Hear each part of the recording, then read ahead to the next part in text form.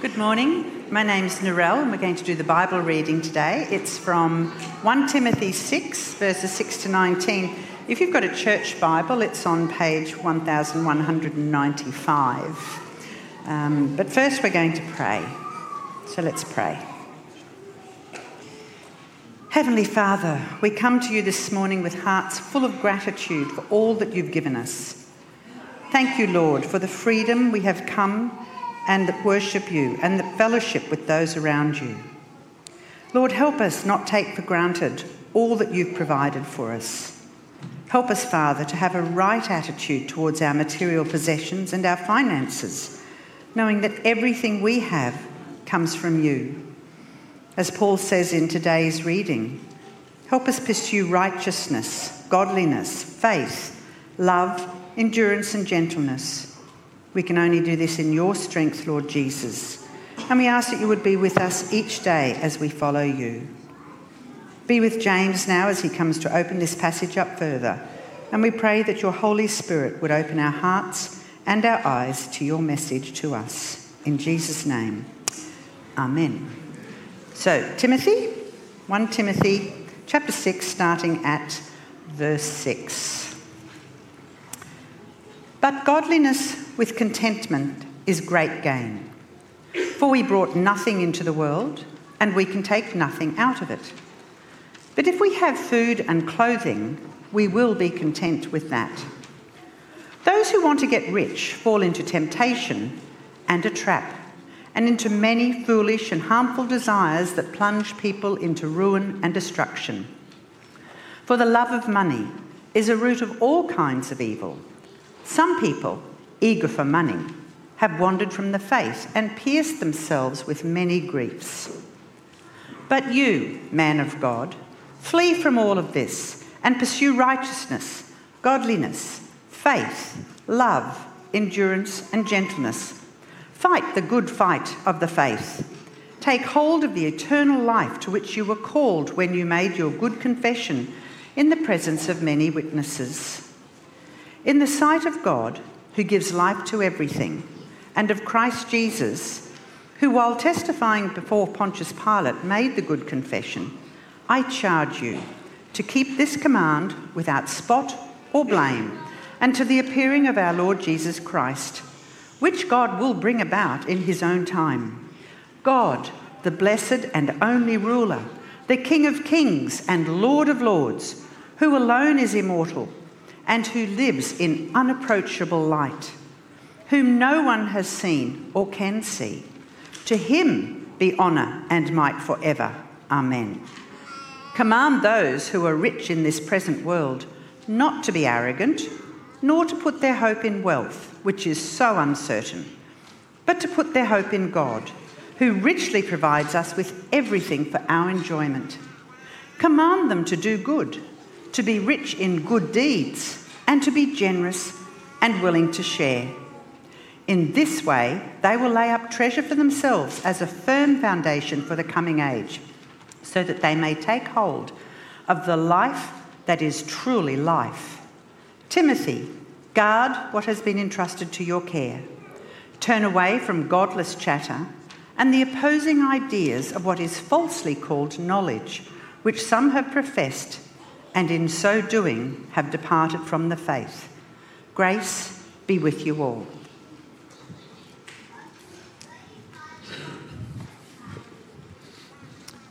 All right. Well, good morning, everyone. Thank you for joining us here this morning at Living Church. My name is James. It's great to be here with you guys. Now, I did promise that we were going to have some fun on our Facebook group this week. So, kids, I need 6 volunteers, probably primary school age, I think. 6 primary school age volunteers. I'm going to give children whose last name is not Snare, that's my last name, first opportunity here. So if you're brave enough, yes, you want to come down from back there? Yep, come on down. Okay. Noah, yeah, you come up, buddy. All right. Starting to get slim on the ground before we get to Snares. Yep, Josiah, you come up. All right. All right. Zandy, you want to come, buddy? Awesome. And yes, now 2 Snare boys, you can come up. All right, yeah, fine, yeah, good. All right. Now, which one of you is the smartest? Okay. That was also the most foolish, so you're out. All right, nobody, I believe in you. Come here. All right. So here's the deal. All right, you guys stand up. And come across. Let's get ourselves in the light here a little bit. Don't be shy. Okay, so I'm going to put some pictures up here for us. Just bring that up. Okay. Josiah, you're Batman. Congratulations. All right, you're Iron Man. Okay. You are Black Panther. You're Lex Luthor. And you're Dr. Doom. There, suits your personality, pal. All right. So, no, here's the deal. I want you to try and put these guys in order of wealthiest to least wealthy. These are all incredibly wealthy fictional characters, okay? So, Batman, Iron Man, Black Panther, Lex Luthor, Dr. Doom, all right? If this is the wealthiest spot, try and order them for me here, okay? You can just say the name and I'll help you with the person. Dr. Doom is here, okay? So just step across here, good, yep, all right. Batman. Batman's in there. Okay, so we've got Dr. Doom, Iron Man, Batman, Black Panther, Lex Luthor. Okay.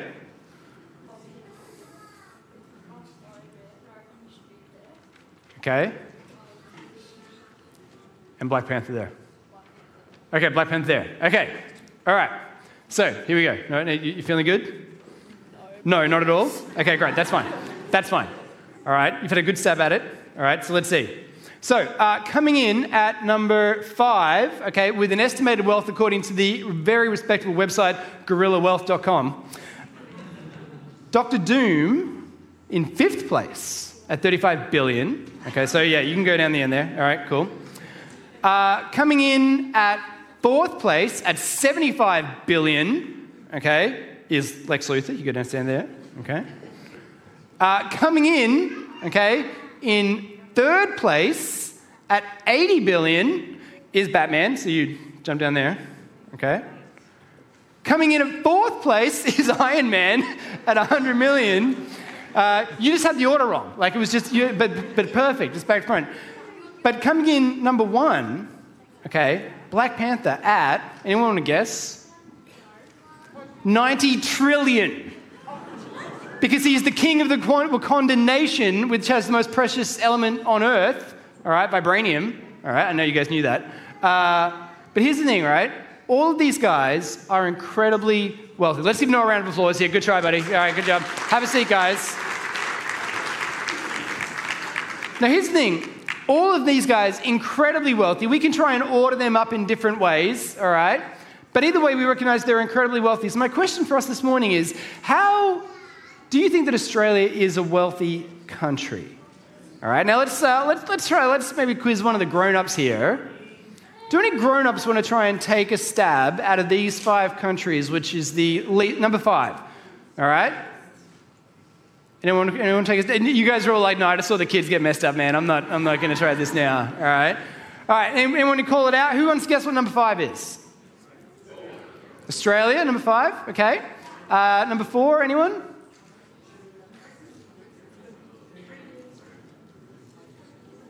Is there a guess? You get the UK? UK, number 4? For the record, that's not the German flag, that's the Belgium flag, just in case any of you were getting confused there. I know you guys were across it, but just for the kids, okay? All right. Not so easy, is it? Now, here's the funny thing, right? I can remember the net wealth of fictional comic book characters. I actually need a list for the nations. I don't know how that was. All right. Australia, okay, median wealth per adult, okay, so that's when you take the middle point of the average. Australia is the 2nd wealthiest country in the world, only behind Belgium, okay? Denmark's coming in down here, UK here. The US isn't even on this top 10 list. So again, this is median wealth. This is the midpoint if you take the average of everyone, okay? If you look at websites that sort of talk about the best place to be born, like when you weigh up all the different factors and all that sort of stuff, Australia also comes in at number 2. Like if you could be born in any country in the world, okay, Australia is ranked number 2 in terms of wealth and livability and all these different things, all right? If you look at a list of the top 20 most livable cities in the world, how many Australian cities do you think are in the top 20? I got 4 here, okay? The answer is 5. As Selena said to me during the week, isn't that like all of them? Yeah. So Melbourne and Sydney there battling it out at 3 and 4. Both, I think, have been at number 1 at different points. Adelaide, Perth, and Brisbane coming in at number 16. All right? I've lived in 3 of these cities. There's not much difference. Like, we're top 20 is right there, okay? But here's where it gets really, really interesting, right? You might have heard Australia referred to as the lucky country from time to time. But do any of you guys know where it comes from originally, this book? Maybe some of our older saints might know this one. So this guy, Donald Horne, he wrote this book in the 1960s, but here's the thing, the lucky country was not a positive term. His point was that Australia is blessed and has been incredibly prosperous despite the fact that we kind of suck. He said this, Australia is a lucky country run mainly by second-rate people who share its luck. It lives on other people's ideas, and although the ordinary people are adaptable, most of its leaders in all fields so lack curiosity about the events that surround them that they are often taken by surprise. Ouch. Summing up some of the ideas of the book, it says, while other industrialized nations created wealth using clever means, such as technology and other innovations, Australia did not. Rather, Australia's economic prosperity was largely derived from its rich natural resources and immigration. Horne observed that Australia showed less enterprise than almost any other prosperous industrial society. But that was the 1960s, right? Not all of us were around back then. Surely that's the problems of a bygone era. That's not us anymore, right? But are we perhaps the lucky country still? According to this article from 2023, Australia has got a dud report card on innovation and entrepreneurship in 2023. The core reason Australia ranks as low around ideas and innovation is the lack and number of complexity of the products successfully exported. And according to the Swiss report that backs this up, Australia was 6th last on economic complexity. Traditional industrial powerhouses Japan and Germany lead the rankings, where Australia sits with the miners and farmers, as we have since at least World War II. We rank 19th in competitiveness, but that's down 9 spots since the mid-2000s. And in productivity, we are the 46th ranked nation in the world.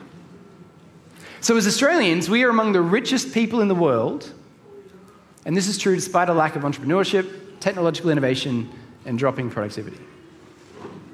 Now, before we start to beat ourselves up too much, good news, this isn't actually just an Australian phenomenon.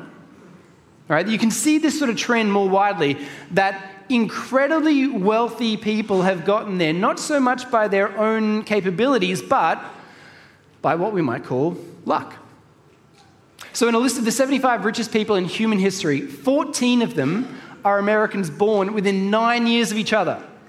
So in all of human history, the 75 wealthiest people, 14 born within a decade of each other. This list includes people like Rockefeller and JP Morgan. These 14 lived between the 1860s and 1870s, and 2 things happened during that time, as it says there, the expansion of railroads and the creation of Wall Street. An opportunity to build wealth like no other before. So these people had skills, but they were born in the right place at the right time. And you might say, well, again, that's so long ago, that's like 150 years back. Does that still hold back? Let's just go back a generation or so ago to dudes like this. Bill Joy, creator of the JavaScript, but also ran Google for a while. Bill Gates, Steve Jobs, of course, Apple, and Eric Schmidt, the guy that invented the Unix coding system, were all born within a 3-year window. Now, we can dig in. There's at least a pretty good possibility of why this is the case. In 1975, the first home computer was available at a reasonable price. If you were born before 1954 and you're interested in computers, you probably had a job at IBM already. If you were born after 1956, you were still in high school. But if you were born between 54 and 56, you were in college with time to burn, learning to code and program, and had an advantage over all others. Wealth is a product of context every bit as much as it is individual effort and talent. And so now, with that in mind, we ask the question, how wealthy are you? The font is a little bit small. It was hard to magnify this up. There's various websites that do this. I've just used the one, okay? But If you have a household income with 2 adults and 2 kids of just $33,800, that puts you on the poverty line here in the suburbs that we live in here in Carina and the sort of extended area, right? That's the poverty line. Anybody want to guess what percentage of wealth you are? Like what percentile of wealth you're in? Not quite. You're in the top 75th percentile. If you have the average income for Brisbane, for somebody in this situation, it's $128,000, again, 2 adults, 2 kids, all right? You are in the top 3.8%. If you have the average for, again, these 6 suburbs that surround our church here, 2 adults, 2 kids, you're in the top 3.2%. If hypothetically you're a minister with 2 kids and a working wife and 4 children and 2 adults, put your package together for your household, 4.7. But if you're on this mark, 200,000 combined, which, let's be honest, more than a few of us are, you're in the top 1.4% of the global population. So when we ask the question for most of us, really all of us, when we ask the question, how wealthy are you? The answer is really, really wealthy. And it's worth drawing all this out because when we hear that Bible reading that Narelle read for us so clearly before, it's so easy for us to think that when it says, command those who are rich in this present world, to start thinking about that person down the street that has more than you. It's so easy to start thinking about those people that live in this slightly nicer suburb. We tend to define the people who are rich around us as those who have more than us. But the reality is that we experience a level of wealth right now that put us in the top echelon in all of human history, and even comparatively in the top percentiles in terms of global wealth at this moment. When we read this passage, it is foolish to think that it is speaking to anyone apart from us. And so it says, command those who are rich in this present world not to be arrogant, nor to put their hope in wealth, which is so uncertain. Who are the wealthiest people in human history? Those that are in the right place at the right time. But instead, to put their hope in God, who richly provides us with everything for our enjoyment. He says, command them to do good, to be rich in good deeds, and to be generous and willing to share. In this way, they will lay up treasures for themselves as a firm foundation for the coming age, so they may take hold of a life that is truly life. The point of this week's sermon is to say that wealth is dangerous. You can think about this sermon and next week really as one sermon combined.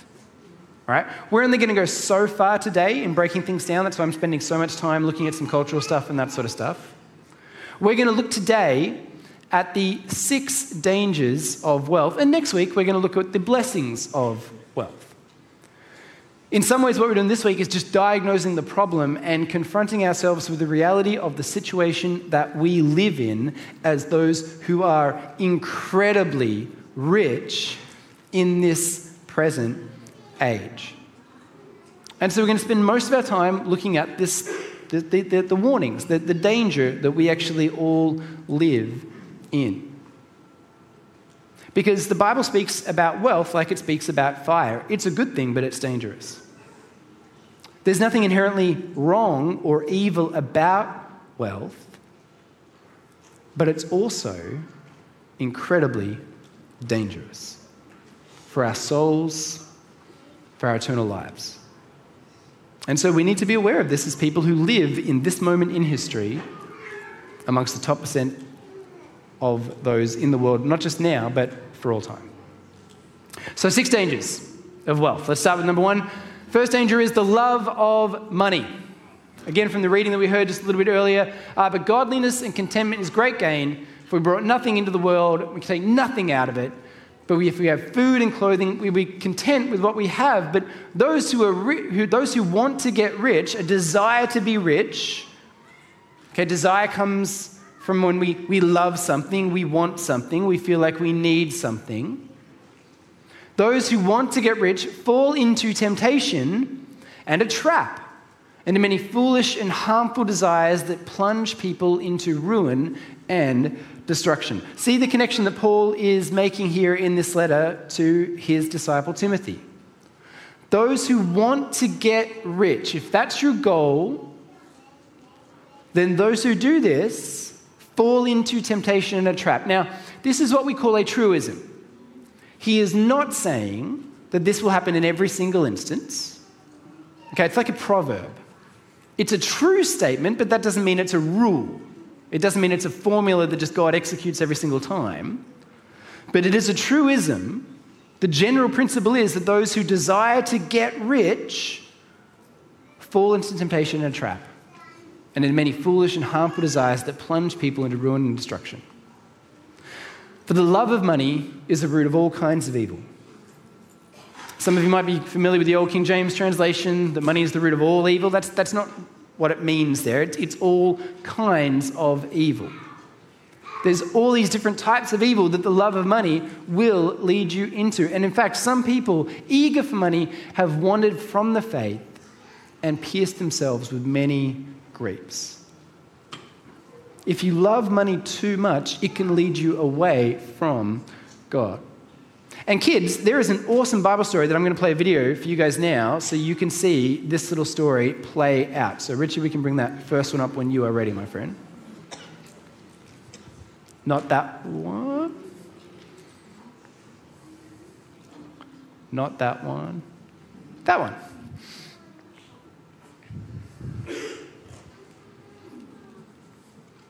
People what to do. A rich young man followed him. He wanted to hear Jesus too. "Good teacher," said the rich young man, "please tell me what is good, so that I can please my God and do the things I should." Jesus turned to look at him. His heart was filled with love. "Keep the commands," he told the man, "that were sent from God above." The young man then asked Jesus, "Which commands must be done?" He wanted to make sure that he did not miss a one. Jesus told the rich young man, "Don't lie or cheat or steal. Honor your father and mother, and never, ever kill." The rich young man was happy. He was filled with lots of joy. He had followed these commands from the time he was a boy. But Jesus wasn't finished. There was one thing more. You must sell all your goods and give the money to the poor. The rich young man was shocked. He was very, very sad. For you see, he loved his money, and he liked the things he had. He thought for just a moment about what Jesus said. Should he obey Jesus or keep his things instead? He soon made up his mind that he would not obey. He loved his things too much. Sadly, he turned and walked away. Jesus then explained to those who stood nearby that people who love money won't go to heaven when they die.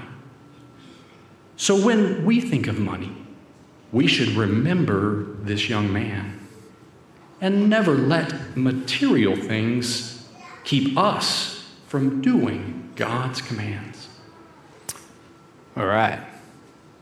It's a really good story, right, kids? Because it helps us to see that even if we want to obey God, even if we want to do the right things, even if we want to think about living forever, if we have a love of money in our heart that means we love money and things more than God, then we are going to walk away from him at some point.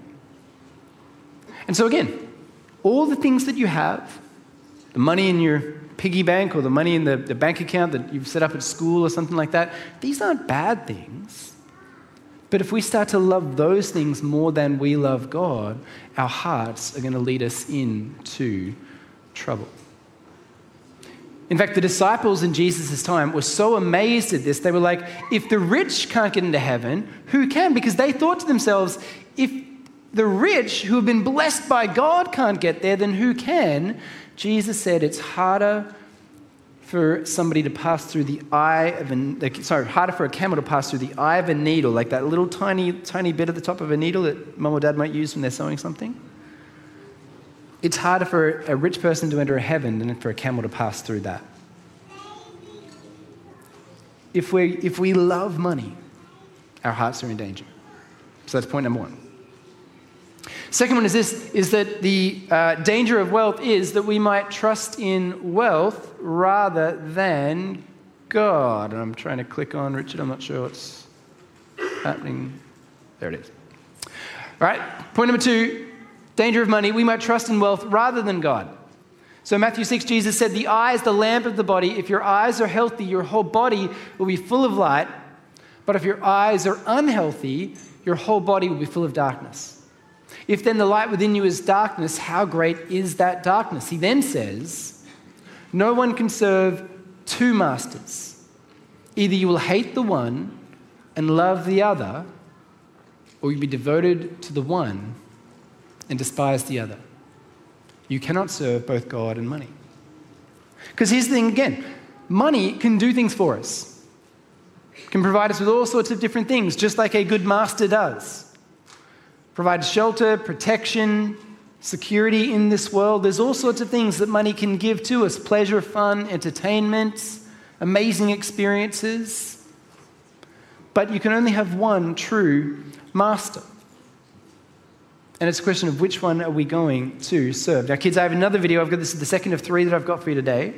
Okay, we're going to have this one, then we'll have a bit of a break, and then another one a little bit later on. But listen again to this man and the choice that was before him about whether he was going to trust in his money and his things or in God. Thanks, Richard.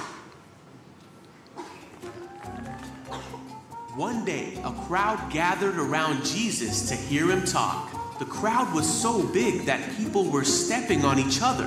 Hey, watch it! Jesus was talking to his disciples when someone called out from the crowd, Hey, Jesus! Teacher, tell my brother to divide with me the property our father left us. Hold on there. Jesus said, Friend, who made me a judge over you to decide such things as that? Be careful and guard against all kinds of greed. A man's life is not measured by the many things he owns. Huh? Then he told them a story. A rich man had a fertile farm that produced fine crops. He said to himself, What should I do? I don't have room for all my crops. I got it. Then he said, I know. I'll tear down my barns and build bigger ones. Then I'll have room enough to store all my wheat and other goods. And I'll sit back and say to myself, My friend, you have enough stored away for years to come. Now take it easy. Eat, drink, and be merry. But God said to him, You fool, you will die this very night. Wait, what? Then who will get everything you worked for? Yes, a person is a fool to store up earthly wealth, but not have a rich relationship with God. The man is foolish in this story because he trusts in all of his wealth, thinking that this is what will bring him peace and comfort and safety and security, and he forgets that life is much, much bigger than what we just have in this world. He thinks that his wealth in this world will be enough to keep him safe and happy forever, but we all will die and face the judgment of God, And the question of where we spend eternity will be determined not by how big our bank accounts are, but about whether we love God more than anything else. So, the love of money, trusting in wealth rather than God. Third one, we in our richness can become oppressors of the poor. Listen to this one. From James chapter 2, he says, "My brothers and sisters, believers in our glorious Lord Jesus Christ, must not show favoritism. Suppose a man comes into your meeting wearing a gold ring and fine clothes, and a poor man in filthy clothes also comes in. If you show special attention to the man wearing fine clothes and say, 'Here is a good seat for you,' but say to the poor man, 'You stand there or sit on the floor by my feet,' have you not discriminated among yourselves and become judges with evil thoughts? Listen, my dear brothers and sisters, has not God chosen those who are poor in the eyes of the world to be rich in faith and to inherit the kingdom he promised those who love him? But you have dishonored the poor." When we start to value worldly wealth more than anything else, if we think that richness is the maximum value to be achieved in our society, if we look at those people and admire and esteem them above all others, then it means that we naturally start to discriminate against those who do not have. We meet people that don't have the same blessings of wealth that we have, whether it's education. We don't think that they speak as well as us. They're not able to engage in the same sort of ideas that we engage in. They're not able to live in the same the same parts of town that we are able to live in. We go into their spaces and we feel uncomfortable because these are not our people. And if we love wealth and money and value that more than anything else, we can start to look down on those who are made in the image of God just as we are. We start to see them as less than us because they don't have the same blessings as us. But as we've already established, so often wealth is a product of context and God's providence, where we were born and when, rather than some sort of sense that we have built up our own kingdoms and empires. This is what's said in the book of Amos. Amos was a prophet in the Old Testament, very concerned about oppression of the poor and about economic imbalance. He says this is what the Lord says, "For 3 sins of Israel, even for 4, I will not relent. They sell the innocent for silver and the needy for a pair of sandals. They trample on the heads of the poor as on the dust of the ground and deny justice to the oppressed." We have cheap goods that come from all over the world, and we don't think about the conditions and environments that they live in order that we can get cheap goods and continue to expand our wealth. Now, guys, I don't want to stand up here and pretend that I live perfectly in this space or in this area or anything else like that. This is part of the trouble that we find ourselves in. We are so saturated in wealth, and we exist in a culture and a society where the structural pillars of our culture and society means it's so complex, it's so hard to avoid some form of us building our wealth off the back of those who have less than us. But these are things to be mindful of. It would be irresponsible of us to simply ignore those issues because it's hard, because it's complex. We have to think again about, what do I value? What do I buy? Why do I do? What am I getting from it? And actually look down the line at how do others live and how has their sacrifice meant that I can have more. Next up is worry. Last video for today, kids, so enjoy this one. All right? Play this one for you now. Another little parable of, another wisdom lesson from Jesus. One day, Jesus was speaking to thousands of people. Jesus! When someone asked him about money, he told them a story and tried to explain to the people that our treasure is not on earth, but in heaven.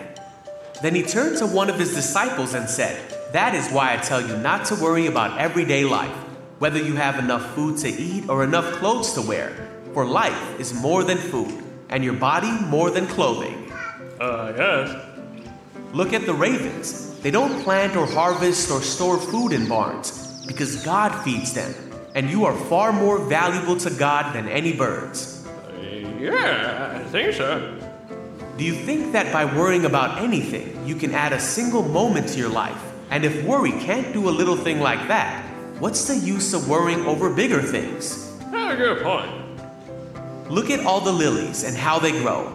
They don't work or make their clothing. Yet Solomon, the great king of Israel, in all his glory was not dressed as beautifully as they are. And if God cares so wonderfully for flowers that are here today and thrown away tomorrow, he will certainly care for you.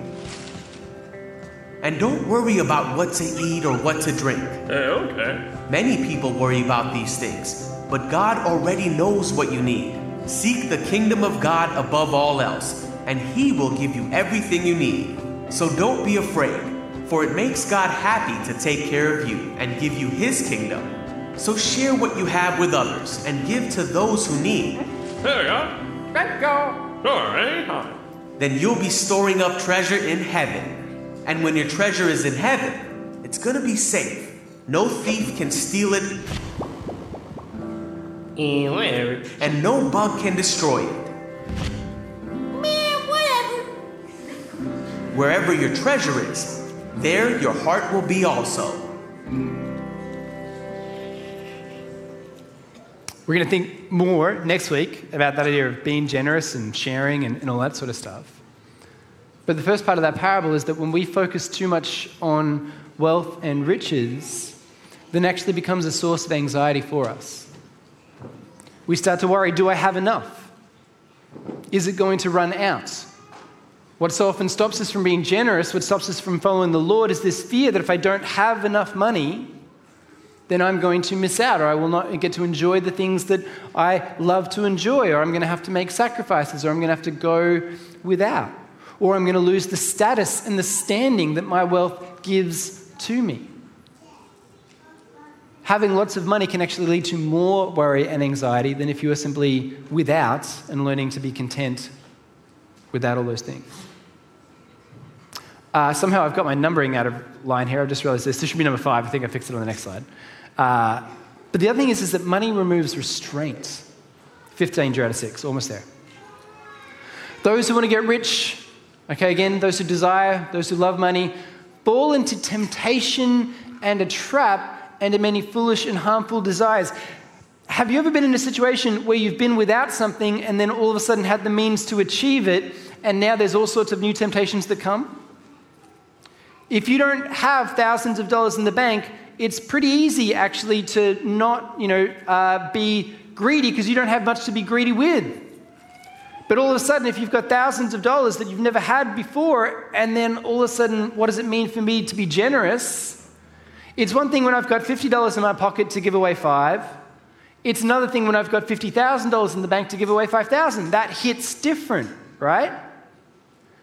When we have less things, there are more restraints in place that stop us from imagining the getting of more. But when you are wealthy, it removes all sorts of limits. All sorts of things are open to you that were never possible before. Now that, as we'll talk about next week, opens up the door for all sorts of means of generosity, but it also opens up the door for all sorts of greed and other forms of temptation. And so being rich magnifies our temptation. And the last one, finishing up with today, is that the rich can fall into the trap of being prideful and arrogant. As it says in Proverbs, the rich are wise in their own eyes. One who is poor and discerning sees how deluded they are.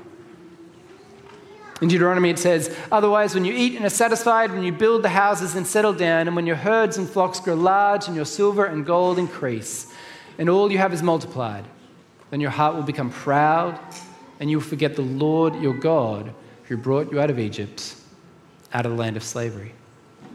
You may say to yourself, my power and the strength of my hands have produced this wealth for me, but remember the Lord your God, for it is He who gives you the ability to produce wealth and so confirms His covenant, which He swore to your ancestors as it is to this day. Friends, if you are wealthy in this room, as I'd again just like to say, we all are. I don't want to deny the skill that you have at your job. I don't want to deny your financial wisdom. I don't want to deny the cleverness that you showed in making certain investments and all this sort of stuff. But it is foolish and it's arrogant to think that the wealth that we have is a result of our awesomeness and not God's blessing upon us. Whether it was the place he chose to have you born, whether the gifts and skills that he gave you, the people that he put around you, whatever it may be, our wealth is a gift from God. And we need to remain humble before that. And so my last thought for us today as we finish off is just remember that wealth comes from Christ. But what we need to understand is that the true wealth that Christ gives us that's going to set us up for next week, for the blessings of wealth and being able to navigate these dangers and do good with it, is recognition that there is a wealth that Christ gives us that's so much greater than the material things of this world. So as Paul writes in Ephesians 1, praise be to the God and Father of our Lord Jesus Christ, who has blessed us in the heavenly realms with every spiritual blessing in Christ. For he chose us in him before the creation of the world to be holy and blameless in his sight. In love, he predestined us for adoption to sonship through Jesus Christ in accordance with his pleasure and will, to the praise of his glorious grace, which he has freely given to us in the one that he loves. There is a blessing and a richness that we have in Christ, every spiritual blessing in Christ. Every spiritual blessing in the heavenly realms is ours when we believe and trust in Jesus. And as we're going to see next week, the way to avoid these dangers and the way to enjoy the blessings of wealth is to have as this starting point an understanding of what true riches in Christ is. Now, if this feels a little bit incomplete, that's fine. Like I said, this is really one sermon stretched over 2 weeks. But may I encourage you guys this week as the application to actually think, where is my heart at when it comes to money? If we lost it all, if we had to move, if we dropped down from the 99th percentile to the 75th percentile, what would that mean for us? How would I feel about God? Where would my heart be at then? Do we think about our money in ways where we seek to do good with it? Have we been aware of the dangers? Have we been swimming into temptation that leads us to ruin and destruction because of our wealth? Have we made wealth the thing that we're looking to build more than even the house of faith in our own homes? These are the questions that we need to wrestle with as those who are rich in this present world. And next week, we're going to think more about what it looks like to do it well. So let's pray now. And let's look forward to next week together. Father God, thank you so much for the Lord Jesus and all that he's done. Thank you that Jesus spoke on this so frequently and gave us wisdom on what it is to live with wealth, for how we can do it well. But this week, Lord, help us to recognize that we are a people in danger. That the biggest danger for us in this world is not politically motivated. It's not humanly motivated. It's not anything in this world, but rather it's the powers and principalities at work that would make us love money more than you. That our wealth and the riches that you have blessed us with bring with it great danger. Thank you for entrusting us with this wealth. Thank you for the privileges and the blessings that you've given to us. But Lord, please give us the wisdom also to be wise, to recognize the danger that we are in, and to invite your Spirit in to cleanse our hearts more and more so that we use money as the tool that it is and not make it the master of our lives. So give us wisdom this week as we reflect on these words, and may we be changed and transformed by the power of your Spirit as we look at this again next week and think about how we can do wealth well. And we thank you for this in Jesus' name. Amen.